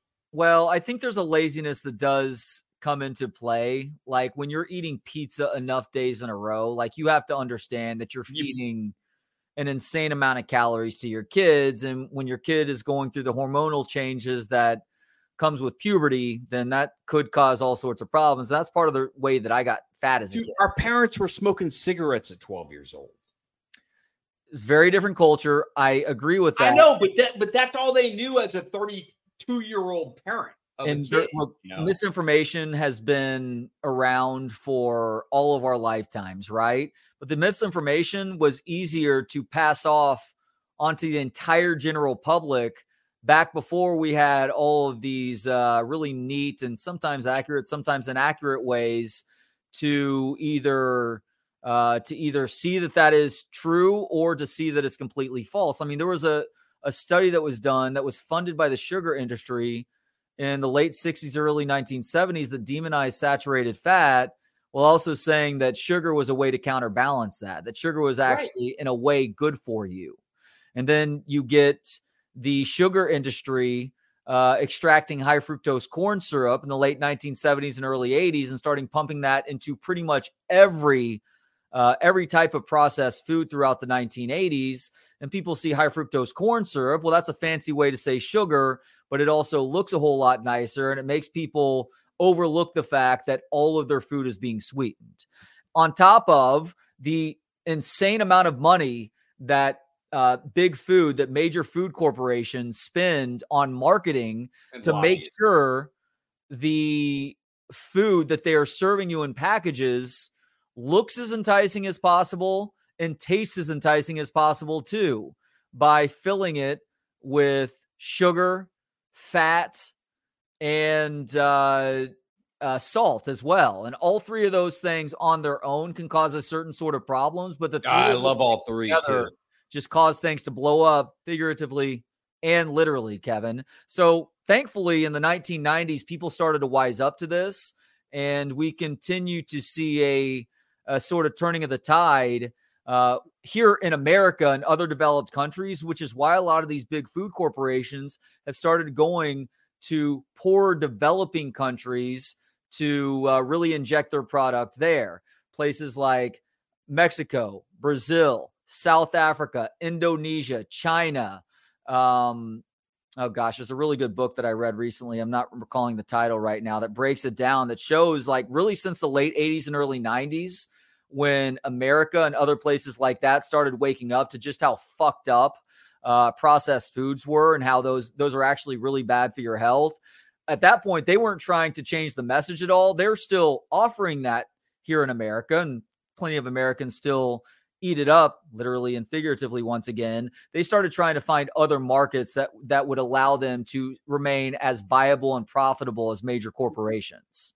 Agreed. But a lot of the people now maybe have the knowledge, but socioeconomically, fiscally, they don't have the money to do something else. And that's where inflation really comes into play, and stagnant wages, which we've had for too long too, when you balance those out. I will say this though, you kind of brought it up. The biggest issue I've had, do I think that there's new information and not technology necessarily, but maybe that, but ways to gather information to make our diets and health better, because we're evolving as a species? Of course I do. Do I think climate change is real? Of course I do. Problem with both is, at 45, as someone who was really into the climate at one point and then really into diets and health at another point, they've been so fucking wrong about both my whole lifetime. And the older you get, which is why you can be idealistic at 21, or Greta Van Thornburg, whatever her name is. Like, I care about some 14-year-old chick telling me about the climate. I don't. That they've been so wrong. In 1979, a year after I was born, 60 Minutes put out a piece saying that 60 Minutes, which was a big deal back then, 3/4 of the world will be frozen over by 2020 or 2015 or 2010 or 1999. Like, and now they've completely flipped. You go to diets, all meat, no meat, all, whatever it is, all starch, no sugar. Now you need some. The diets have been so yo-yoed and so on the opposite spectrum that I don't trust the people, the scientists or whatever, who are actually doing this. That we are probably not as far along as a society and as a race and species in a world that than we think we are. We're not there. That maybe in 200 years they can look back and go, "Oh, that's cute. They went all protein. See the all protein deal? Oh, in 79, they thought the whole thing would be frozen over. Then in 2020, it's all going to burn up." Climate change is real, and I know it's affecting stuff. To what degree, I don't know, because the people in charge, the specialists, the geniuses, the scientists, the ones that really can tell you, have been so fucking wrong my whole life. Not only wrong, on the complete opposite side. I think 95 Nebraska is going to have the worst rushing offense in the country. What? Are you kidding me? So that's where, if you're a youngin' listening, people like me who are total independent, have no team on either side, want to get facts and believe them. I've gotten enough facts in my lifetime and information, credible, quote unquote, information, that was 180 degrees off. It was so far off. So I have a problem believing in any of it, diet or climate change. I know it's real, and I know it can help me out and help us out, But who do I believe? That's my question. I think these are great points. I think that people who really follow nutrition would tell you that nutrition research is a colossal shit show for a variety of reasons, starting with the nature of nutrition research oftentimes requires a certain level of honesty amongst your subjects or a certain amount of self-reporting, and people are terrible at self-reporting. I will also say that there are some basic dietary tenets that don't have to do with eating a certain way for a certain amount of time to lose weight. That is more about general lifestyle choices that will be better for you in terms of what you're consuming.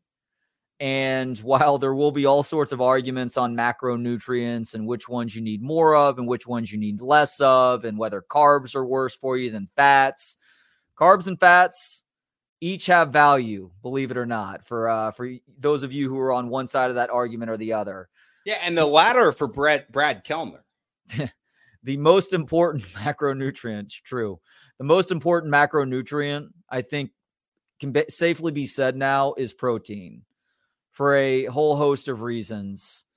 In part because protein is one of the most important building blocks for life and human existence and humans' ability to thrive. And like you can look at studies of protein being consumed in meals and how much protein you need to maintain a certain amount of weight or to put on muscle. The other thing to keep in mind with health is that there will also be fads with regards to working out and physical fitness, right? CrossFit, jogging is another one of those things. I mean, there are a variety of workout styles. The most important thing to know with working out is you do want a little bit of variety, but you want to make sure that you are doing resistance training, aka strength training, because muscle helps protect the rest of your body from disease. Or if you get a disease, it helps you to overcome that disease much better than somebody who does not have a certain amount of muscle mass. Got it. And again, I'm saying all of these things while also recognizing that some of this is going to continue to evolve too. But I think a very basic rule of do most of your shopping on the perimeter of a grocery store will serve you well. I understand that socioeconomics definitely come into play as it pertains to a person's ability to eat healthy. But I also see in a lot of poor areas, and this isn't just a poor area thing, by the way. I drive around Cedar Park and see this all over the place too. People talk about food deserts in terms of how far a person has to go to find fresh food. Those do exist, but a bigger problem in this country is something that has been very accurately labeled as food swamp, where you do have some healthy options, some fresh food options, but it's in a sea of junk. And the junk is as easy or easier to get into. And it is also cheaper. And it also typically tends to be a little bit cheaper too. Here's the thing though, you don't need as much food as a lot of people think you do, especially when you're eating whole foods that are prepared right. Yeah, have you been to the state fair? No shit. I have been to the state fair. It's one of the times that I throw my my dietary caution into the wind. But it is it's going to continue to be a problem in this country. Look, like people know more than ever what they should and shouldn't be doing in terms of their consumption habits and also the need to exercise versus those who just choose to sit on their lazy asses. I'm sorry, I'm going to put it bluntly, to sit on their lazy asses for far too large a portion of the day. That is harmful for you.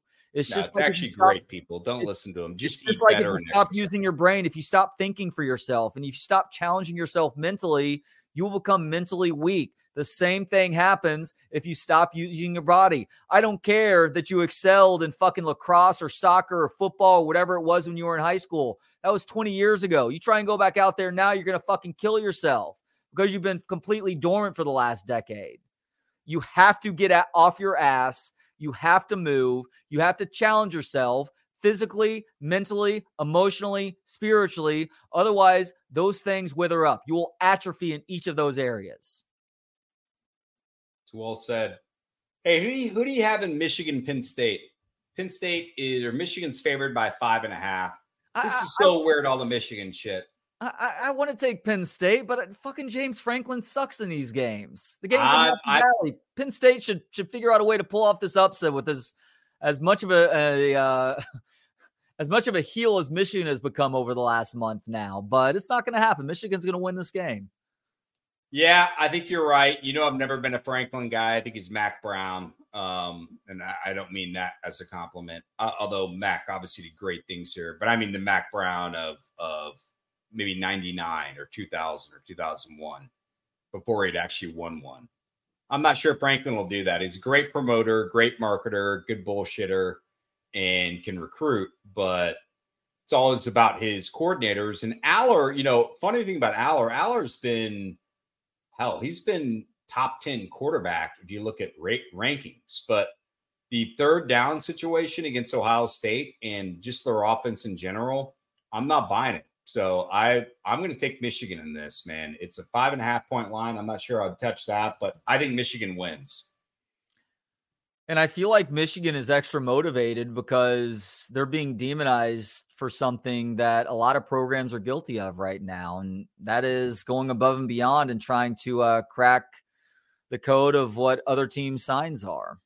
Like there's I don't know who it is that's trying to make an example out of Michigan. The NCAA has essentially punted and said, we're not going to worry about this until the end of the year.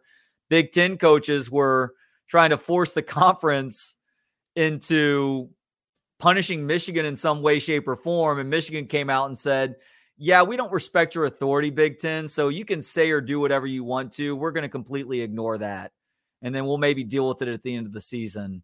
But I feel like the country, in a sense, has given Michigan some bulletin board material to be extremely locked in the rest of the way. For this weekend's matchup, obviously Ohio State comes up in a couple of weeks.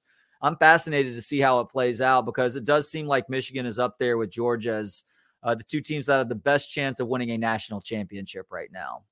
Yeah, they do. No, this whole Michigan stuff's been amazing. I told you about the Ryan Day stuff, and now that's kind of been leaked out and coming out. Ryan Day's for those who haven't heard about this yet. So Ryan Day's brother is very high up, like VP or CIO. I forgot what he is of a cybersecurity and investigative firm in New Hampshire that does apparently a lot of stuff in Washington. Like it's one of the top firms. And the thought is that they're probably the ones who did this very high level investigation that the NCAA couldn't or wouldn't do and dropped it at their doorstep. And that's also, by the way, if they did break into Connor Stallion's computer and hack stuff, that's a felony. So this could just be the beginning of a great soap opera. I always felt like growing up Michigan, Ohio State for the Midwesterners I knew. It's the game. It's the game. I'm like, no, it's not, dude. It's like the 7th best rivalry I give a shit about on the field every year.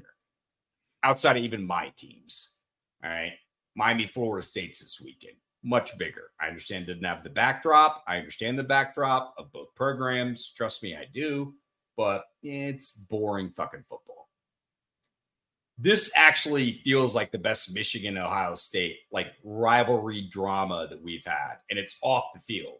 And it's been okay on the field the last 10 years, but it's especially the last couple with Michigan actually fighting back. But it's this is turning into some fun stuff right now. And I'm not a big drama guy, but this is the type of drama I can deal with, mainly because it's real, not manufactured.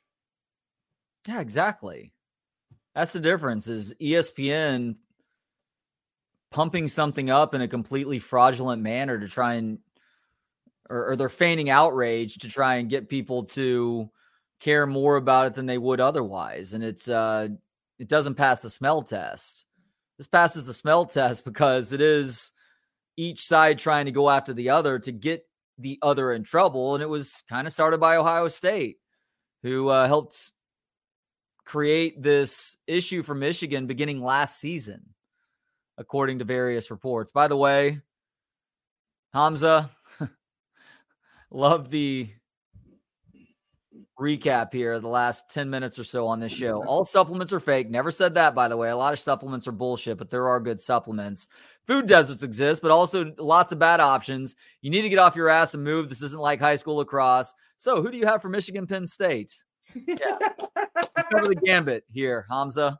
Thank you so much for tuning in. We do appreciate it. If you've enjoyed this episode, click the thumbs up button, subscribe to Texas Sports Unfiltered on YouTube if you haven't already, and make sure to download that free app as well. That's what you're going to get with this. I mean, we do talk actually a lot of sports on this show. We don't float stuff out there and cream it up. We actually get to the meat, but and there's a lot of meat to get to. So I don't know. What do you have? Do you have soccer practice or volleyball practice? Can you go 5 or 10 after if we talk sports here?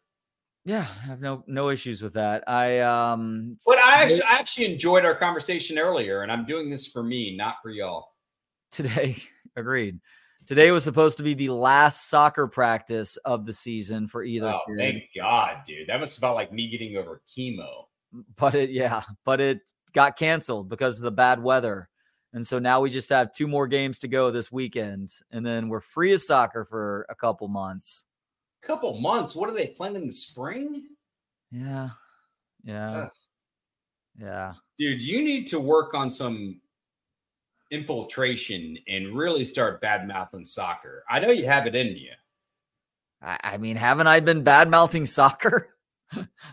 My kids, every time I'm done with a show that I do with you, are like, Dad, why are you saying all that stuff about soccer? Why are you sharing all those stories about us? I'm like, hey. Because Uncle Kevin and I are honest on this podcast, unlike 98% of sports stuff they see. We're a little bit too honest about things at times. Yeah, you may need to turn that around. This may be a dad, anything dad likes we don't, and anything dad doesn't we do. Where you go, you know what? I'm really getting into soccer. And they're like, this is old and boring now. Reverse psychology. Yep. Yeah, no, I'll just continue pointing out to them what's going on. But I also tell them this, like they're both good at soccer. So I'm like, that's what you guys enjoy doing. You keep doing it. I will come out and support you at these games, even though I don't like this sport that much. Just keep being good at it. That makes it more entertaining for me because I get to root for y'all. That's fair. So we got Tennessee, Missouri, 13 at 14, which is not, Missouri, I watched them last week and I've watched them a couple of times. They're a good football team. Tennessee, I'm not totally sure about. Utah, Washington, 18 at number 5. And then I think you were going to get to it. Ole Miss at Georgia. Georgia, an 11-point favorite. 1, would you lay that line with Georgia? And 2, do you trust Lane Kiffin at all to make this close? I don't know. They just needed a last-minute touchdown to beat A&M at home last weekend. That was close. I rewatched that game, man. That was A&M had a chance to win that game. And I actually wish they would have. Why is that? Dude. Keep Jimbo as long as you can. Oh, okay. That would have been my guess. Keep Jimbo as long as you can. It reminds me of Mark Johnson when he was their baseball coach, and Aggies would talk to me before radio and then during radio. Katie, you're a big college baseball guy. What do you think about Mark Johnson? I think Mark is one slap ass and Chuck Knobloch around third base after a homer. Good old boy with Jim Lawler, the pitching coach. I mean, I've just been stunned you haven't made it to Omaha. But he's a great coach. Keep it up. I'd keep him. Tony Barone? Tony Barone's he's Rick Pitino with Coach K and some Bobby Knight in there, dressed as a 4'11", 400-pound guy. Like you'd be crazy to get rid of him. He's John Calipari minus a bunch of inches and plus a bunch of LBs. Once RC got to the later point, you're going to get rid of one RC Slocum. Who else has sex with his secretary and sleeps in his own office? I mean, you're not going to get that anywhere. You've got to make sure that, you keep the right guy. Was that the rumor with RC? Yeah, I think late 90s. Oh, boy. I didn't realize RC had it in him. I showed so little emotion. I guess I'm kind of proud that he's still able to do that in the late 90s. Yep. Not really. His hair wasn't the only white hair.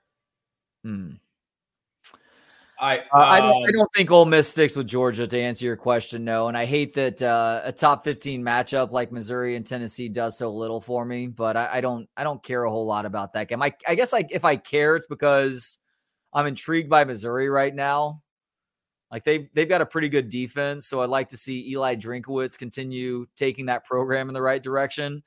And unfortunately, I mean, look, is Utah going to be able to stick with Washington? I don't think so. I know they looked better on offense last week, but that was against God, who did they play last week? Cal? Arizona. Yeah, but Washington, outside of last week, Washington's been bad since their big win against Oregon. I think that last week kind of got them back on track, in part because they stopped asking Michael Penix to do so much, and they did a much better job of running the ball. They're going to find a little bit more balance now that they can lean on that rushing attack, and I think that's going to help them to get back to a point of domination on offense. Yeah, and I feel, even though they gave up a lot of points to USC, that's USC is really good offensively. Utah is still not that good on offense. So no, they've got the pig farmer, and it's a cute story. And trust me, this is where you have to be smart. If you're a Utah fan, not that you're going anywhere, you have a head coach who's been there since what? When did Urban go? 04, 05, around there. Maybe in 06, where he goes from Utah to Florida. Whittingham takes the job. You've had the same OC who Notre Dame, those cheap bastards, tried to hire and couldn't. You've had the same DC, Morgan Scalley, forever. Like, you've got a great thing rolling. The fact you're 7-2, considering the Cam Rising deal, I'm not sure another coaching staff in the country would be in that spot in the best conference in the country. Yeah, that's a great point. I mean, their losses have been to the teams that they should have lost to, I guess. Oregon State and Oregon right now, but they beat USC. They beat UCLA in a game that a lot of people thought UCLA was going to upset them in that game. I was in that category of people that thought UCLA was going to win that game. And they've got a couple of games to prove themselves at the end of the year, starting with number 5 Washington this weekend. And they face Arizona after that too. And Arizona, back to giving you credit for things that you were all on top of before anybody else. There's not another team though that I've been on top of like this year. You may be right about that because you were very early on Arizona. Arizona is that game is at Arizona too. That's going to be a tough one for Utah because they're Jaquindon Johnson was good for them last weekend, but that 55-point total is misleading because they weren't great at throwing the ball last weekend. They just forced a bunch of turnovers and gave their offense short fields to work with against fucking Arizona State, who's the worst team in the Pac-12 right now. You're talking Arizona. Arizona's at Colorado this week, right? Yes, Arizona's at Colorado this week, but I was saying Utah, they finished the season with Washington, Arizona, and Colorado. Yeah. No, I watched Arizona against USC, and just looking at their talent, just eyeball, like not knowing anything, I thought, holy shit, they got 3 receivers that can go. And they had a backup quarterback, and they should have beat USC. And I was well aware what USC was, even undefeated at that time. You and I were saying it on this podcast. You and I have actually been, for the most part, right about the overview of what we thought in college football.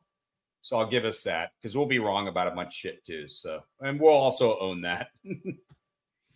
Yeah, I have no problem admitting when I've been wrong. Miami's been reeling recently. I know, man. The NC State game, because this should have been a game. If Tyler was playing well, I don't totally buy Florida State yet. I think he's done a great job there. They've hit the portal incredibly well, especially with the receivers. This would have been the game, though, where Miami says, we're going to be Miami and get a dub. And it'd be Cristobal's biggest win. Is there any shot at that or no? No, they've lost 3 of 5 now. That includes the loss to NC State last week.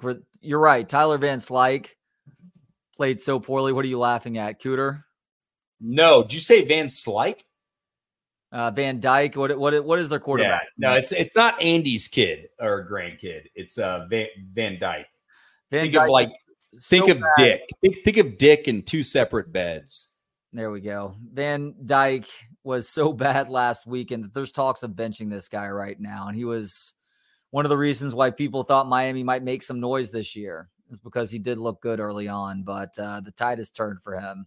Well, I mentioned how well I did at Miami Morgan. doesn't look like a great matchup, even though it's supposed to be an in-state rivalry. I mentioned how well I did at Morgan Stanley. We did crush it. It was like pretty impressive, but also gave me a lot of confidence being outside of radio and TV that I can do other stuff, right?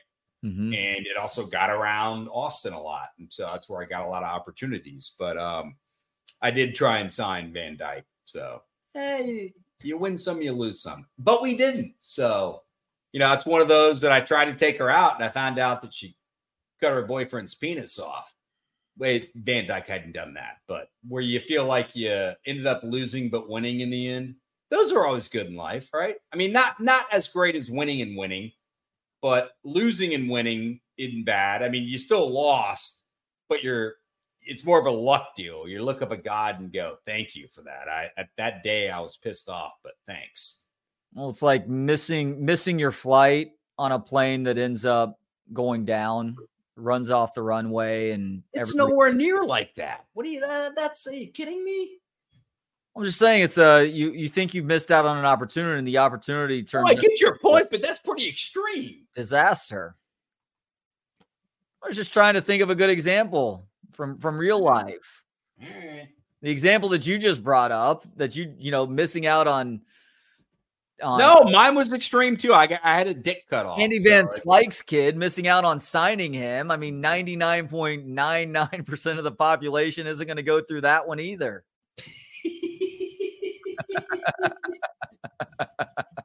Dude, touche, brother. You got me.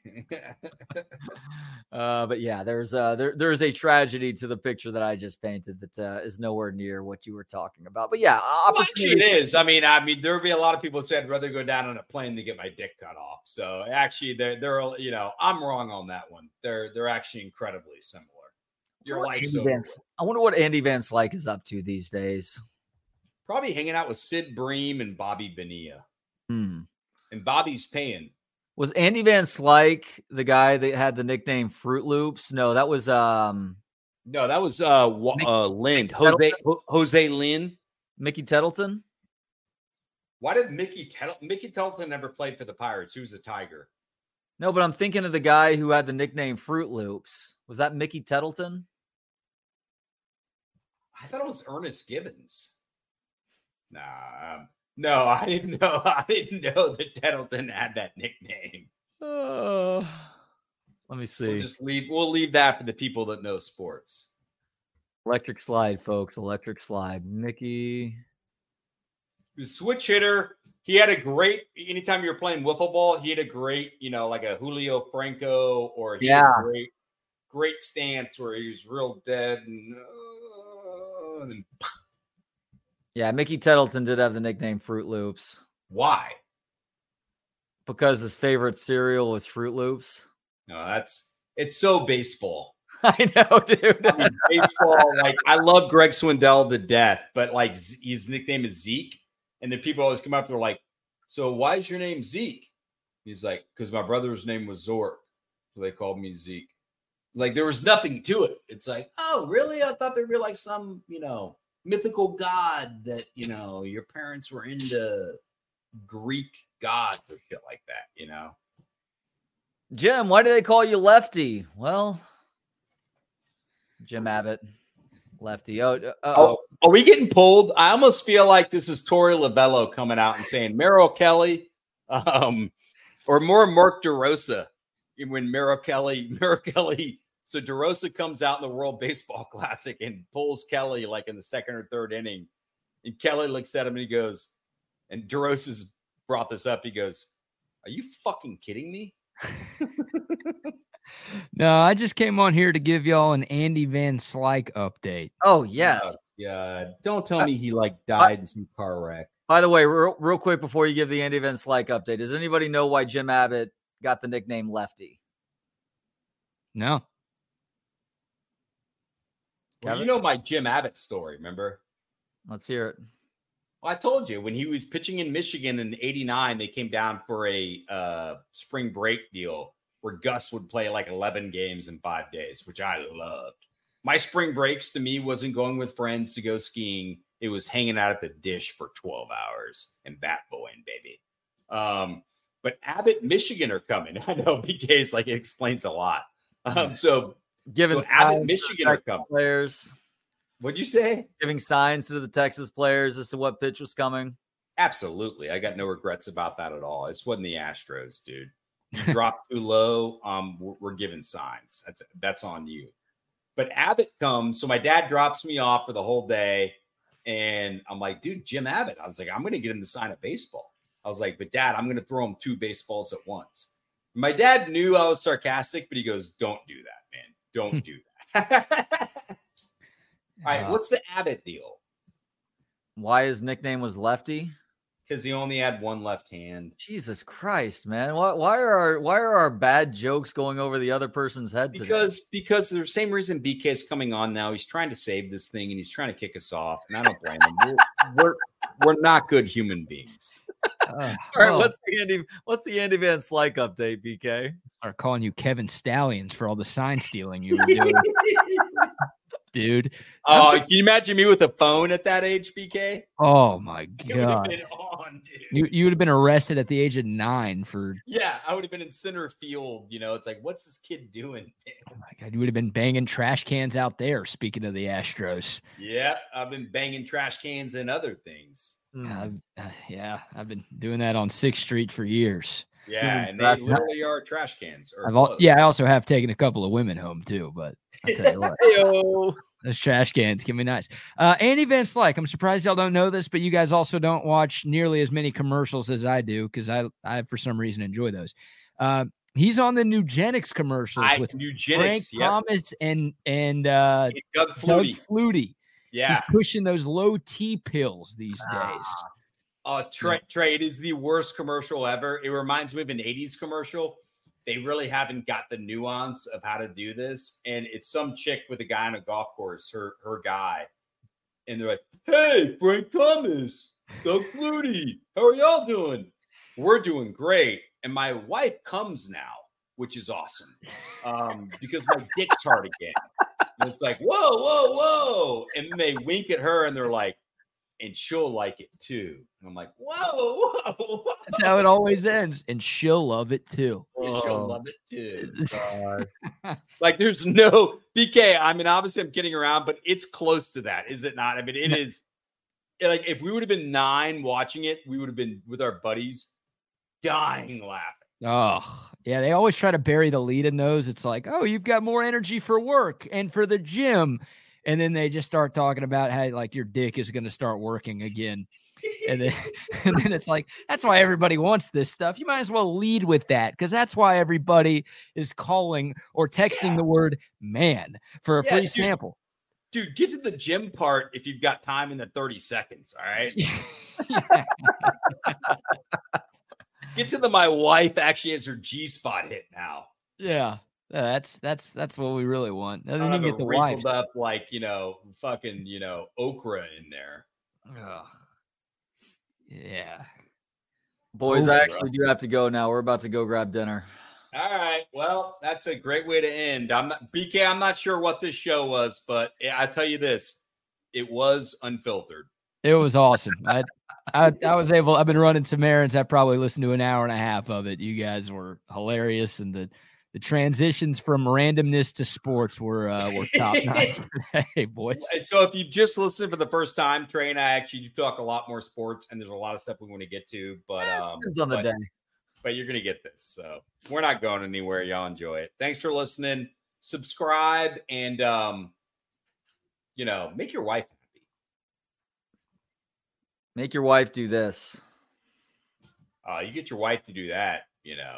Got her on ecstasy. Later, buddy. See you guys.